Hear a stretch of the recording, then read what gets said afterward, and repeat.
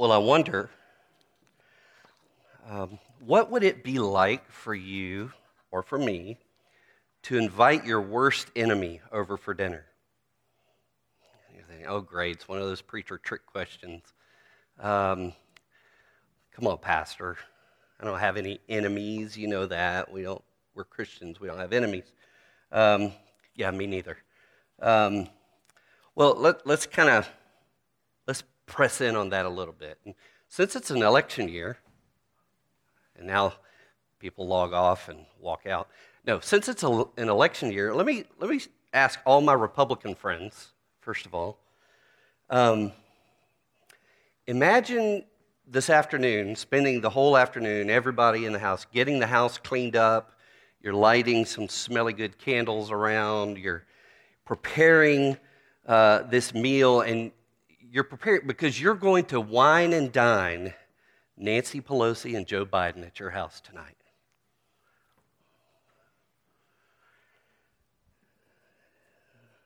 Next, let's pick on my never-Trumper friends. What about all the never-Trumpers? What would it be like for you to do some research and to find out Donald Trump's favorite meal, go purchase his favorite wine, and yeah, that's going to cost you a lot of money. You go get his favorite bottle of wine, and then you're going to host a quiet dinner at your place for the Donald and some of your closest never-Trumper friends. Sound like fun? A fun evening. Okay, now that I've got you all stirred up and mad, let's press in a little further. Would you be willing to have your ex over next weekend for a cookout at your house with your family? Would you be willing to stay up all Friday night smoking some brisket and ribs and preparing potato salad and deviled eggs? And by the way, I'd like an invitation as well. You're getting everything ready, all the fixings, because you're going to have over your ex-husband or your ex-wife or your ex-boyfriend, your ex-girlfriend, your ex-BFF, your ex-boss, for a backyard party. Who has betrayed your trust? Who has broken your heart? Who has abandoned you when you most needed them? Who has lied on you and stolen from you?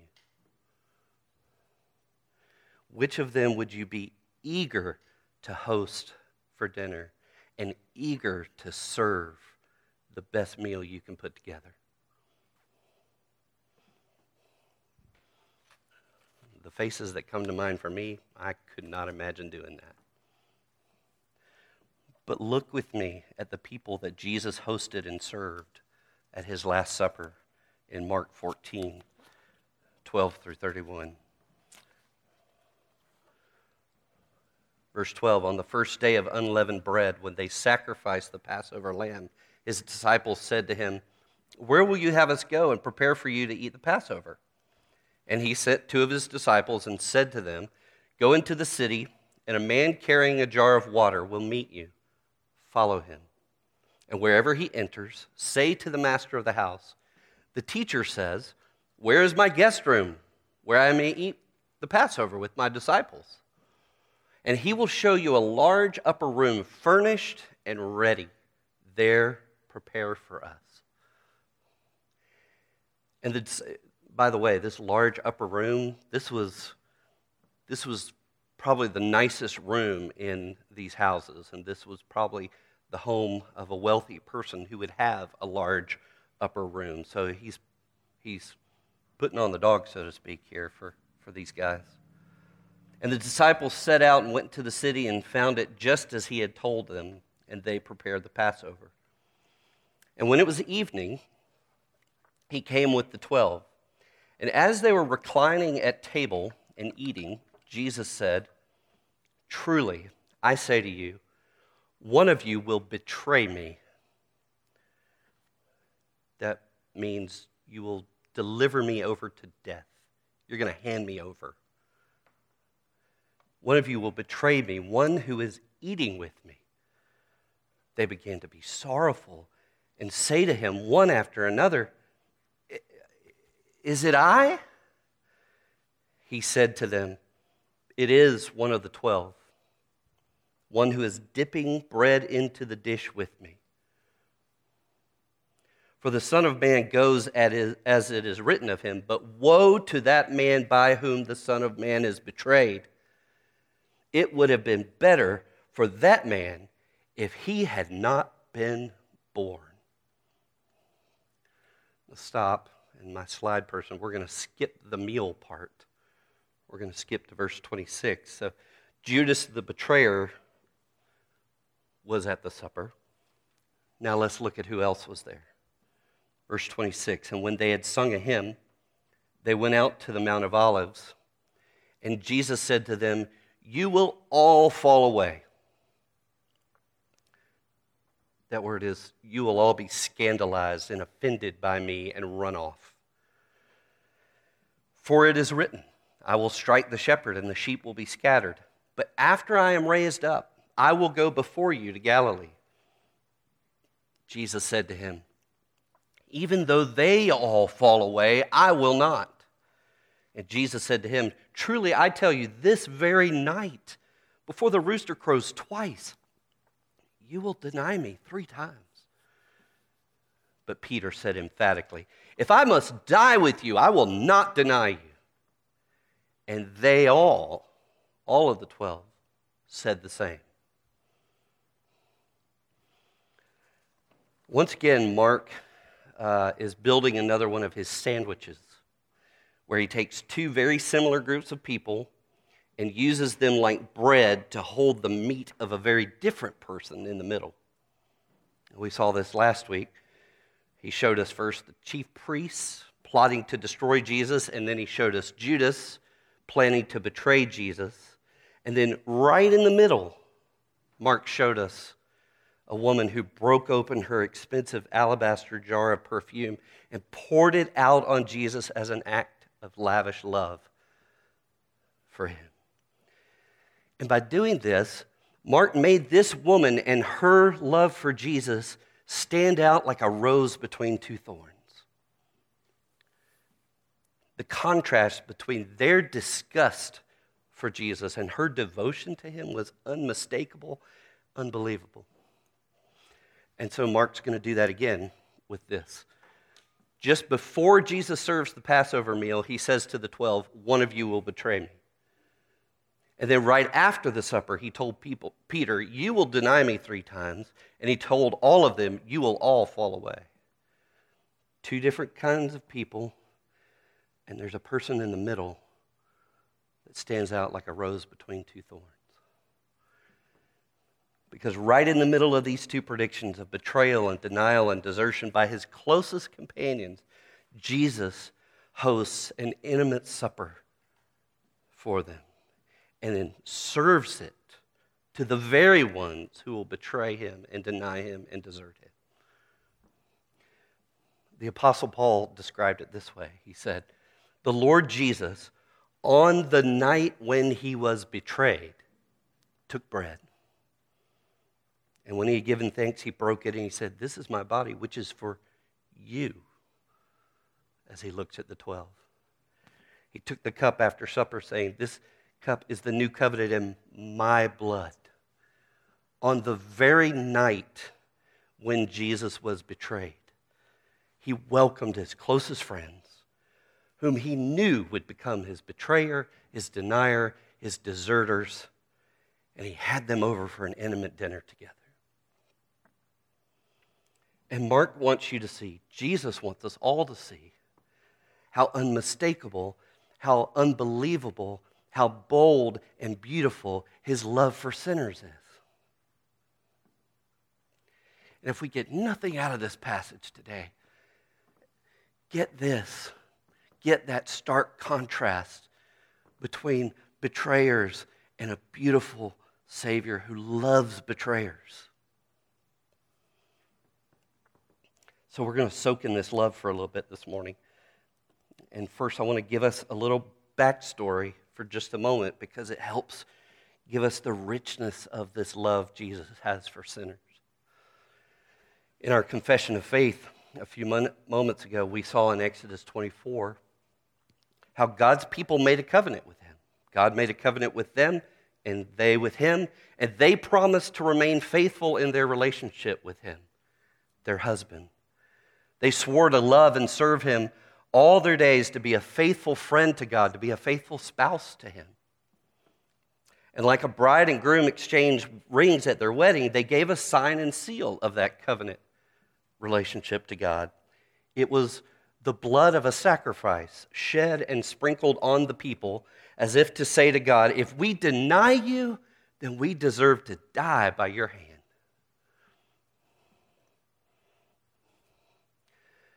But they were not faithful to the covenant. They betrayed him over and over and over again. But God is faithful to his people, even when his people are unfaithful to him. So he promised to make a new covenant with them, one that would do something about their covenant-breaking hearts. Jeremiah said, behold, the days are coming, declares the Lord, when I will make a new covenant, not like the covenant I made with their fathers on the day when I took them by the hand to bring them out of the land of Egypt, my covenant that they broke, though I was their husband. This is the covenant that I will make. I will put my law within them, and I will write it on their hearts, and I will be their God, and they will be my people. For I will forgive their iniquity, and I will remember their sins no more. This is a bold and beautiful promise. This is a bold and beautiful love. But there's something missing. What about the blood? He says he's going to forgive their iniquity and not remember their sins. But what happened to that blood promise? What about the promise that if we betray God, if we're unfaithful to him, then he can and should shed our blood? Is God going to forgive their sins without shedding blood? So Mark is showing us in chapter 14 that God has come in the flesh to shed his blood to pay what those who are unfaithful should have paid. And Jesus said to them, this is my blood of the covenant, which is poured out for many. The God who loves us came to keep his promise. He put on the apron of human flesh and came to host a meal for those of us who are his enemies, his betrayers, his deniers, his deserters, because he loves us. And look, Jesus is the host. Look how carefully he's prepared. He's apparently made arrangements with someone in the city to provide a place for him to have this intimate supper with his disciples, this Passover meal with them. Mark says he sent two of his disciples and said to them, go into the city and a man carrying a jar of water will meet you. What's odd about that is that the men didn't carry water jars, the women did. The men, as you would expect, they carried the wineskins. So it would be odd. It's kind of a sign. It's a little signal. When you see a man carrying a water jar, follow him. He's going to take you. And when you get there, say to the master of the house, the teacher says, where is my guest room where I may eat the Passover with my disciples? Jesus longs to have a private time. Everybody's looking for him and crowds are crowding. He wants some time alone with his disciples. He's not hiding because he's scared. He's trying to carve out some intimate time with these men before he goes to the cross. Luke said that Jesus said it this way, I have earnestly desired to eat this Passover with you before I suffer. So here's Jesus, the careful host, planning an intimate dinner with the people who are closest to him, but who will break his heart. And oh, did they break his heart. The betrayal of Judas, the betrayal of Jesus by Judas was so evil and so vile that Jesus said it would have been better for Judas never to have been born than to face the consequences for what he's about to do. The denial and desertion of Jesus by Peter and the other disciples stung him all the more because they swore to him, even if we must die with you, we will never deny you. Oh, how that must have stung to hear them say that, knowing what they were going to do. He hosted these guys for a dinner, but being their host was not the most amazing part. The most amazing part is that he was not only their host, he was their feast. Now let's go back to verse 22.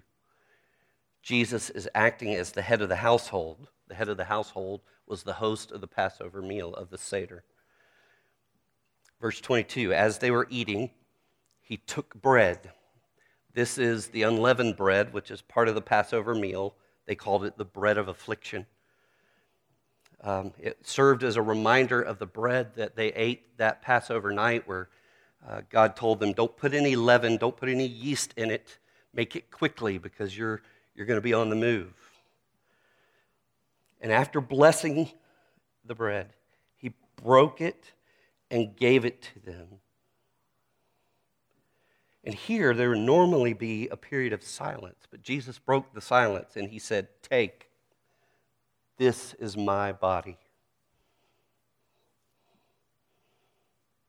What's he saying? Jesus is saying that this bread that you've eaten every Passover for generations is all about me. I'm this bread. And he took a cup. Now, if you're familiar with the Passover meal, the Seder, there were 4 cups of wine that they shared throughout this meal. And I'll say more about it in a few minutes, but this was the 3rd cup in the meal. And when he had given thanks, he gave this cup to them, and they all drank of it. And he said to them, this is my blood of the covenant, which is poured out for many. So here again, he's claiming that this whole Passover meal is about him.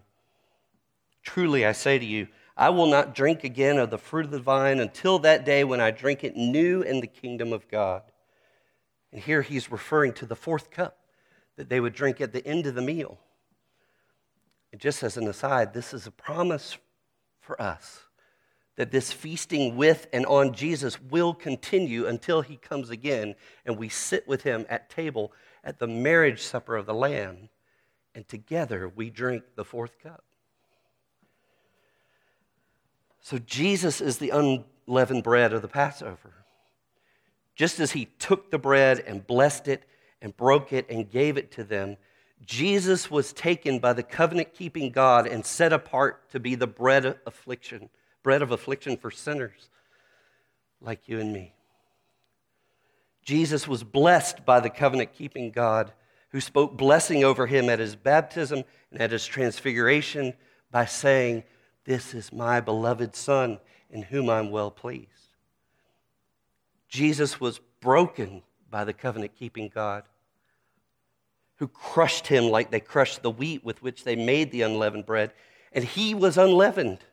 There was no yeast in him. No sin was found in this bread of life.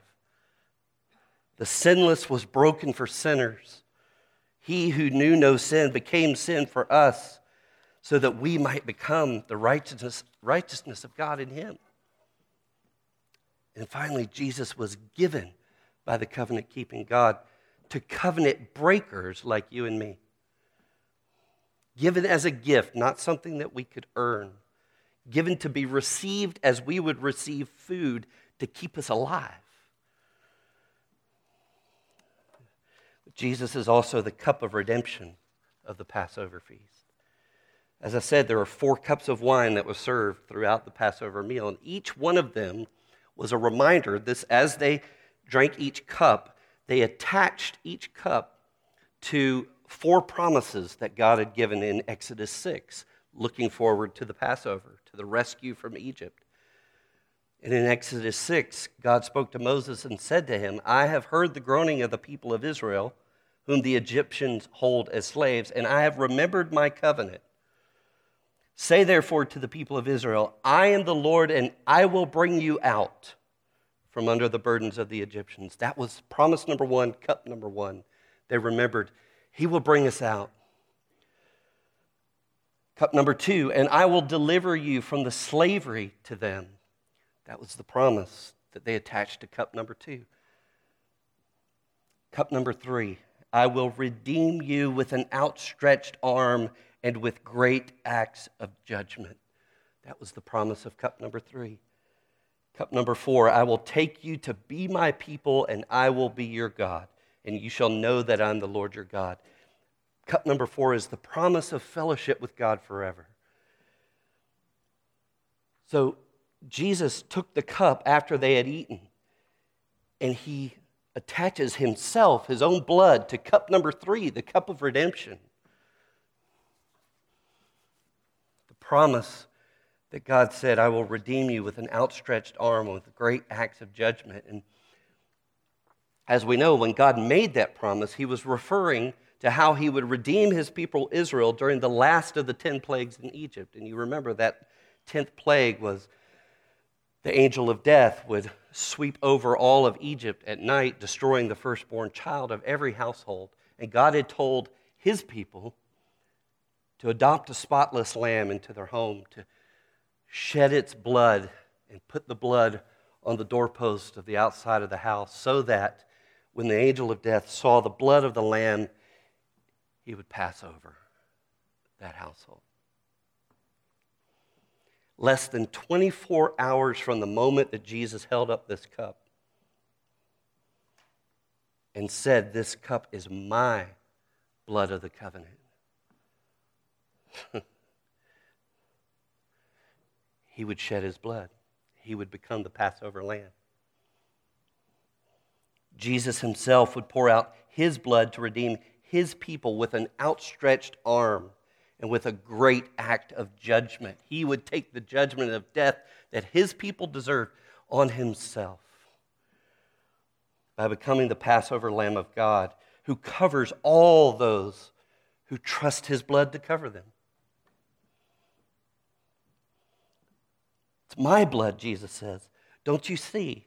I will give my very own blood so that you don't have to pay the penalty, so that you can enjoy covenant fellowship with your God forever. So Jesus not only hosts those who sin against him, he becomes the feast that he sets before them. He is the bread, he is the cup, he is the Passover lamb. I asked you when we began, would you host a dinner party for your betrayer, for the ones who have abandoned you, who have broken their promises to you, who have deserted you?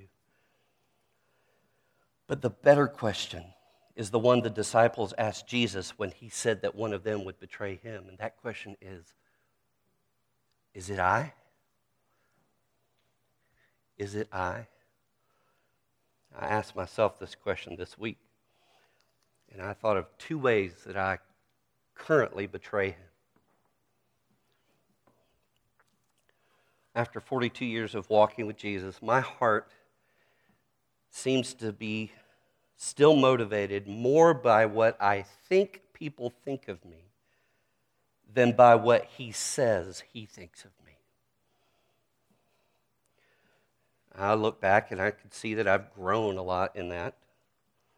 But I still spend way too much time and energy trying to wrestle approval out of you than resting in the approval I already have in Christ Jesus. And you may think, oh, Jimmy, that's not a big deal. Don't worry about it. But it is. It is a big deal because I'm betraying his heart. I'm denying the truth of the gospel that says I am crucified with Christ and I no longer live, but Christ lives in me. And the life that I now live in this flesh, in this body, I live by faith in the Son of God who loved me and gave himself for me. So to live by faith in what you think of me or what I think you think of me is to deny the gospel and is to deny Jesus and is to desert him and run after other lovers. So I still betray him. And another way I betray him is by not having the same gentle and lowly heart of Jesus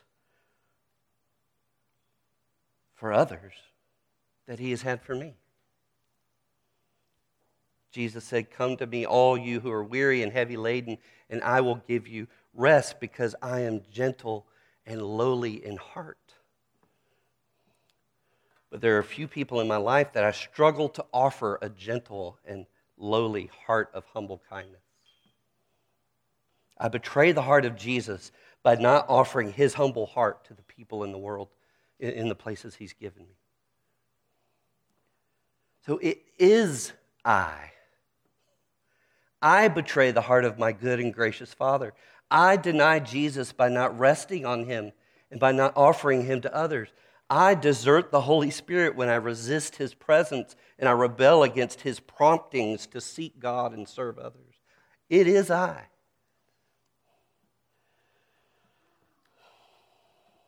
Are we willing to admit that we have betrayed him, that we've been unfaithful to him, that we continue to break our promises to him, that we desert him and run after other lovers?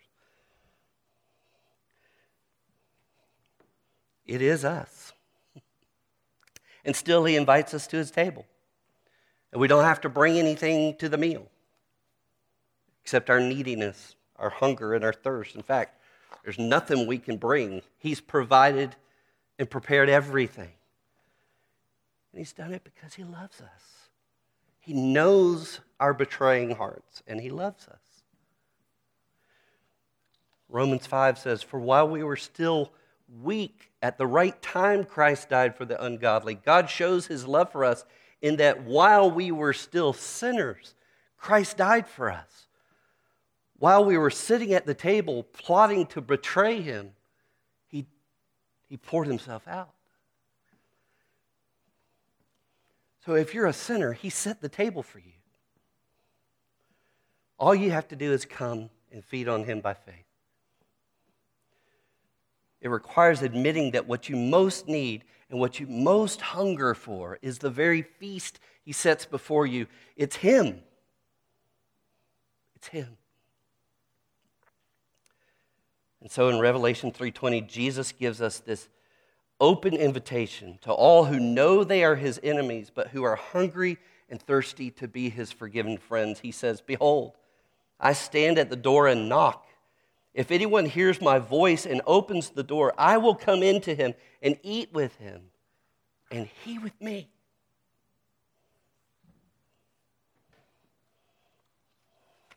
How will we respond to that invitation today, tomorrow, this week?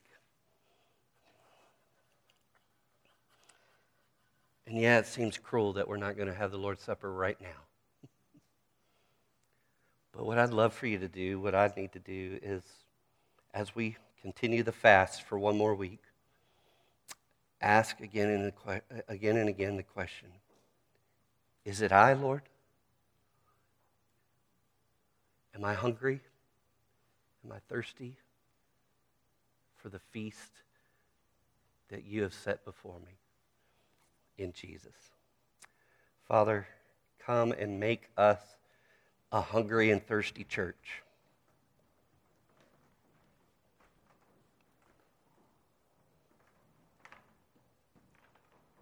A hungry and thirsty church who stand in awe of your great love for sinners like us.